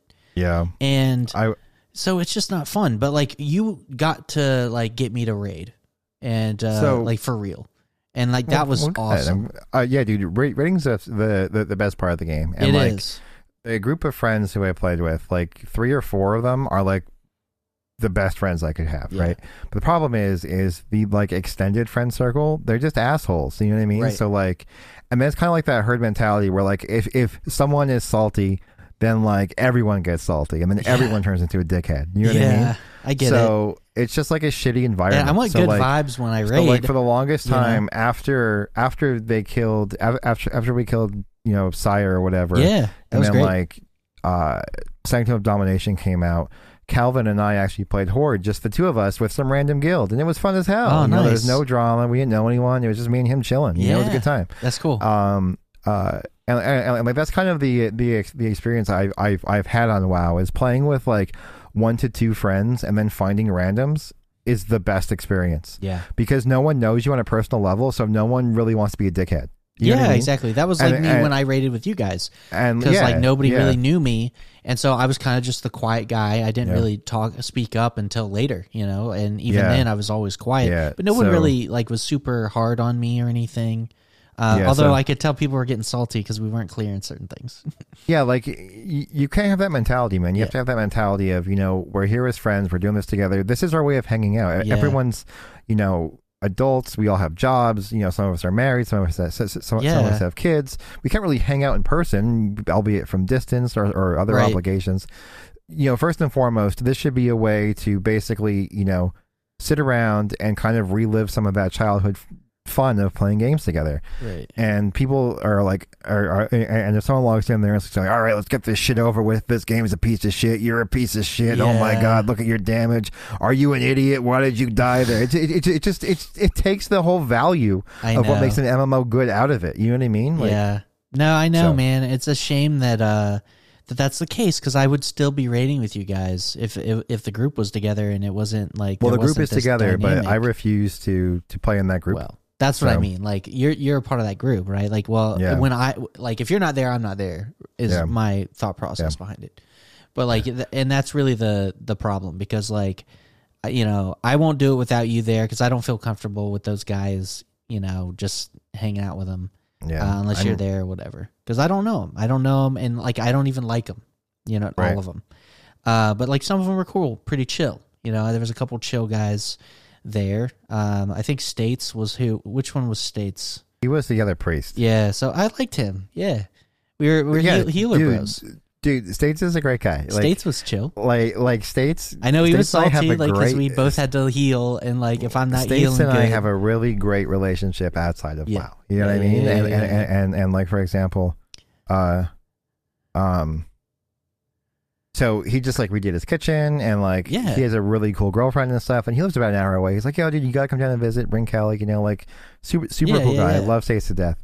But in game, you know, like if you pull something, he'd be like, oh yeah, you're a fucking retard. You know what I mean? And like you just have to know that States. You know what I mean? Like that's fine. I get it. You know, like that's how he is. He's a salty dog. You know? But then there was someone else in our group who didn't like me personally, you know, for reasons that like I don't think are a big deal. And like you know what the reason is, or what I believe the reason is, and then every time he would just attack me personally, and then that's that the guy part was, that kind that guy was the salty guy anyway, over a lot of stuff, in the game, and like every time we were having struggles, he was like the first one to speak up, and be like upset about it, So, but because he's still there. Is the reason that I won't go back. No, and like, I don't have a problem with him. I you know, I still wish him the best. I still hope his life is going well. Well, he was good. Like, you know, to be fair, right, in the game. I mean, he was good in the game. Numbers wise. He was all right. His numbers were good. He made mistakes, though. I think so. Talking about the same person, did? I think we were. Right? Was it the Hunter guy? No, it's 2 shots. 2 shots is great. Okay, 2 shots is good. Who's the other guy? Oh, yeah, you sent it to me. Yeah. So I forget what he was playing. He played a different class like every raid. Okay, yeah. Okay, don't worry about it. So anyway, we don't have to get detailed on the podcast, dude. Yeah, your friends are gonna view this. So anyway, WoW's great with friends. You know what I mean? And most MMOs are great with friends. The problem with other MMOs is like WoW has that like skill ceiling that like a lot of MMOs lack, and like WoW's combat just feels. It's so good. You know what I mean? Like it just feels tight. Yeah. I can't tell you how in tune with my class I became by the end of Shadowlands. Like when we were doing Sire on Heroic, I felt like locked in.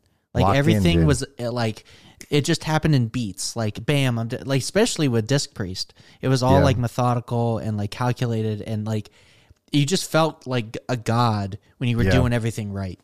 Yeah. And so like that's what I loved about the game. It was just so fun to like master it at that level. It just felt good. Yeah, so I guess, you know, to just put a bow on this whole chapter, like I'll probably check out the new expansion in 2023 when it comes out. You know, but like if you play like if you want to play, I say that you and I play, you know, maybe bring 1 or 2 of your boys and we just find a home. Yeah. You know? Got it. So I mean, I might play it again, man. If there's the opportunity to raid again, then I'll do it. Well, there's always the opportunity to raid. Like I just don't know how to do raids with Randy's. I've never. Well, I mean, I just don't know how to pick up. We're going to go off topic right now, but like, well, it's fine. I'm in like 9 Discords. I played WoW since I was 14. Yeah, I have tons of connections on here. So if you wanted to raid, like, we could raid right now. No, I mean that's cool, man. I'm glad that you got those because like I don't know because like I'm just trying to figure out when I play like I played a raid. That's it. Like it used to be dungeon content that I would do because that was like I knew how to do that. You know what I mean? So that was what I did is dungeons, like end game dungeons, and get the best gear I could, and then I'm ready for raid, but I don't know how to raid, and like that was as far as I would go. It's like pre-raid, but like after being able to raid, it's like it's so fun. But I don't want to do the grindy bullshit. Like you were trying to get me to do mythics and stuff, dungeons. Yeah, you got to do those. I was like, I don't want to. They're fun though. I think they're fun, dude. They are, but like at the time, I just didn't really care. I think you viewed them wrong. You know, I think you viewed them. They were kind of hard. I mean, they're very hard. That's what I mean. Like pushing them, like pushing keys, dude. Pushing keys is probably just as fun as raiding to me. Maybe even more fun because it's a tighter knit group, right? So like trying to beat a timer or trying to rank higher in the leaderboards, and It's they something reward about you for I don't it. know. I felt like really, really stressed as disc healing. You should feel really stressed because you're the only healer. Yeah, it was like, super stressful. The and, other problem with Mythic Plus, more so than like raids, and again, I feel like we're going down a rabbit hole. I know. Who cares? We should just. Who cares? But it's okay. Yeah. So to finish my thought is like there's a lot of avoidable damage, and and like that's what makes Mythic Plus exciting is like if someone misses an interrupt, that could be life or death. Yeah. You know what I mean? Right. And like that frustrated me so much as a healer with our group. Yeah, because you were like healing, let's say some random person missed an interrupt. Could have been me even, Right. But like then it was always the healer's fault, and it's like, bro, that was like 80,000 avoidable damage if you kicked. Yeah, that's not on me. Yeah, you know what I mean? Yeah, So, that's why I was so frustrated because like I don't know the encounters so well in the mythics, right? Yeah, like I'd be going in blind and not knowing what I'm doing. And like that would have been a lot of studying for me. As a disc priest, I excel after I know what's going to happen. And like I felt like I didn't want to go through the like the amount of work it would have took to like get good at doing like it just would, I don't know, but maybe you're right. Maybe I could have looked at it a little bit differently. And like I mean, if I had this is a conversation for if we ever want to revisit WoW again, because like I don't want to sit here. I get it. Because I can make 4 podcasts about why Mythic Plus is awesome, and like we could cut it. But just knowing how your brain works, if I walked you down that path, dude, you would dive headfirst in. Yeah. Anyway, part of it is like I kind of just don't have a lot of time. You do though. You do. Do I? Yeah, dude. You just play other stuff. Yeah, which is fine. Which I want to be able to. It's great. Though. Yeah. Like sometimes the new hotness comes out. You want to play it. It's one of those things that's like you just kind of always have to decide like I'm going to play WoW maybe like 1 or 2 nights a week. Yeah. And then that's when we rated like 2 nights a week. And like I'm good, but like that's all I could do. But I like really, really tried to do is to make it so my gear wasn't the problem. Like I tried to play like as good as possible with what I got. Unfortunately, you're gonna have to do Mythic Plus to like get to the upper echelon unless you do Mythic rating. But even Mythic Plus is still cool for a few reasons. One, because it's just cool to push keys and to try to get on leaderboards and stuff, but also. Back in the expansion you played, I think that if you completed a Mythic 20, you get a permanent port to that dungeon. Right. So like that's cool, right? It's that is cool. Like a permanent Hearthstone to that dungeon. That's so, really cool. Yeah. So like it's cool. Anyway, let's Sorry, it's been a while since I talked about WoW, so I'm kind of like into it. But yeah, dude, it's fun. It's fun. It's a good time. Yeah, sorry, podcast, if you're listening and you're like, get off the topic. Dude. Luckily, YouTube has a slider, or whichever podcast app you use. So if you're onto WoW, move on by. If you are, listen, you can slide. You know what? This is on topic, but like, you know how like a lot of podcasts have separate channels for clips? I was like, maybe we should do that. Maybe we should do that because, like, there's like some like Waveform podcast. Linus has one. Other podcasters have Lou like Later clip has channels. one from Unbox Therapy, which is interesting because like remember how like you and I like didn't really like the Lou Later podcast? Correct. Right. I actually had a later clip come up in my newsfeed on YouTube, and it was a topic I was interested in. So it was like a 2-minute clip, and I was like. Oh, I'll check out what he has to say on this. Okay, and then it was like, oh, I actually kind of like this format. His studio looks nice. Yeah. So it led me to watch a whole episode because the clip. Yeah, and that's really my point. Is like I think we ought to do the clips to reel people in. So because think about it, right? Like there's a lot of people that want a specific topics. Techniclip. And Techniclip. That's kind of cool, actually. I like that. Yeah. Techniclip. Shit, write that down. Dude, little Techniclip, dude. Don't take it. We didn't get that far yet, dude. Don't take it yet. Anyway, it's pretty good. I think that sounds great. So I think it would be really good because like people are going to be Googling, or not Googling, but YouTube, searching for specific things, and they're going to hit our clips, because if we talk Steam Deck, I'll have a Steam Deck clip, or if we talk about like WWDC, then we'll have like a clip about our hot takes on that. It's like, I think it'd be a good idea. I think it'd be a great idea. Who's going to do it? You could have a clip every time I buy an electronic, return it, and buy something else. Yeah, dude. Well, that'd be a compilation, dude. A big full channel of content. Yeah, dude. Oh man, actually that'd be kind of funny to go back and like historical, like find all the parts where like you get a new phone and Yeah, dude. and you're like, I got the fold, I got the iPhone, I got the fold again. I got the iPhone. Well, for those again. long-term listeners, still on the green boy, dude. Still on the green. Man, boy. this thing racks focus so nicely, dude. Does. Like, It doesn't does. it? Look at that, No, dude. it That's was a nice. It was clean. That's a nice speed, dude. No, it's smooth. It's buttery. I liked it. But No, it's nice. Yeah, it's nice. pretty Like that. Okay, so give me one sentence, dude. go for it. What irked me about the R5, Yeah. and like I didn't notice it until I had the A1, was I couldn't change focus speed in video. Oh, So really? like everything was just Yeah. like I couldn't have it do that nice like focus pull like the A1 does. You know what I mean? Yeah. No, I get it. It was just a robotic. Oh no, dude, you gotta have that smooth. Yeah.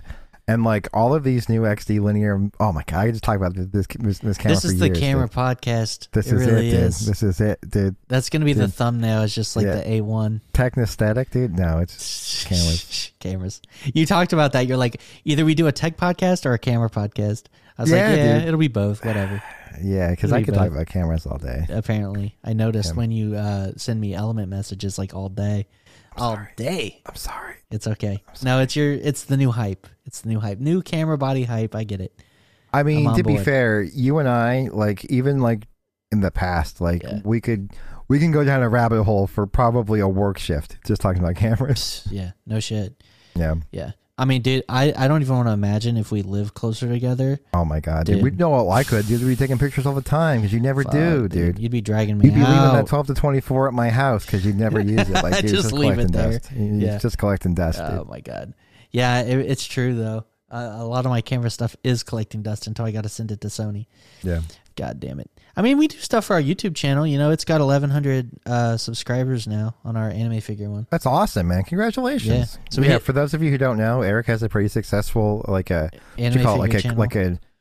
Like are they like collectible figures? Is that the Yeah, correct they're term scale for figures. it? That's pretty cool, man. They're, I mean, yeah, they call them scale figures, anime figures. I got like a ton of them, dude. I got yeah, like his collection I'm a is big massive. It's a weeb, super nice dude. collection. I mean, it's one of those things that's like I didn't know I was into it, Yeah. and like I'm still not at that point where I want to invest money into it. Yeah.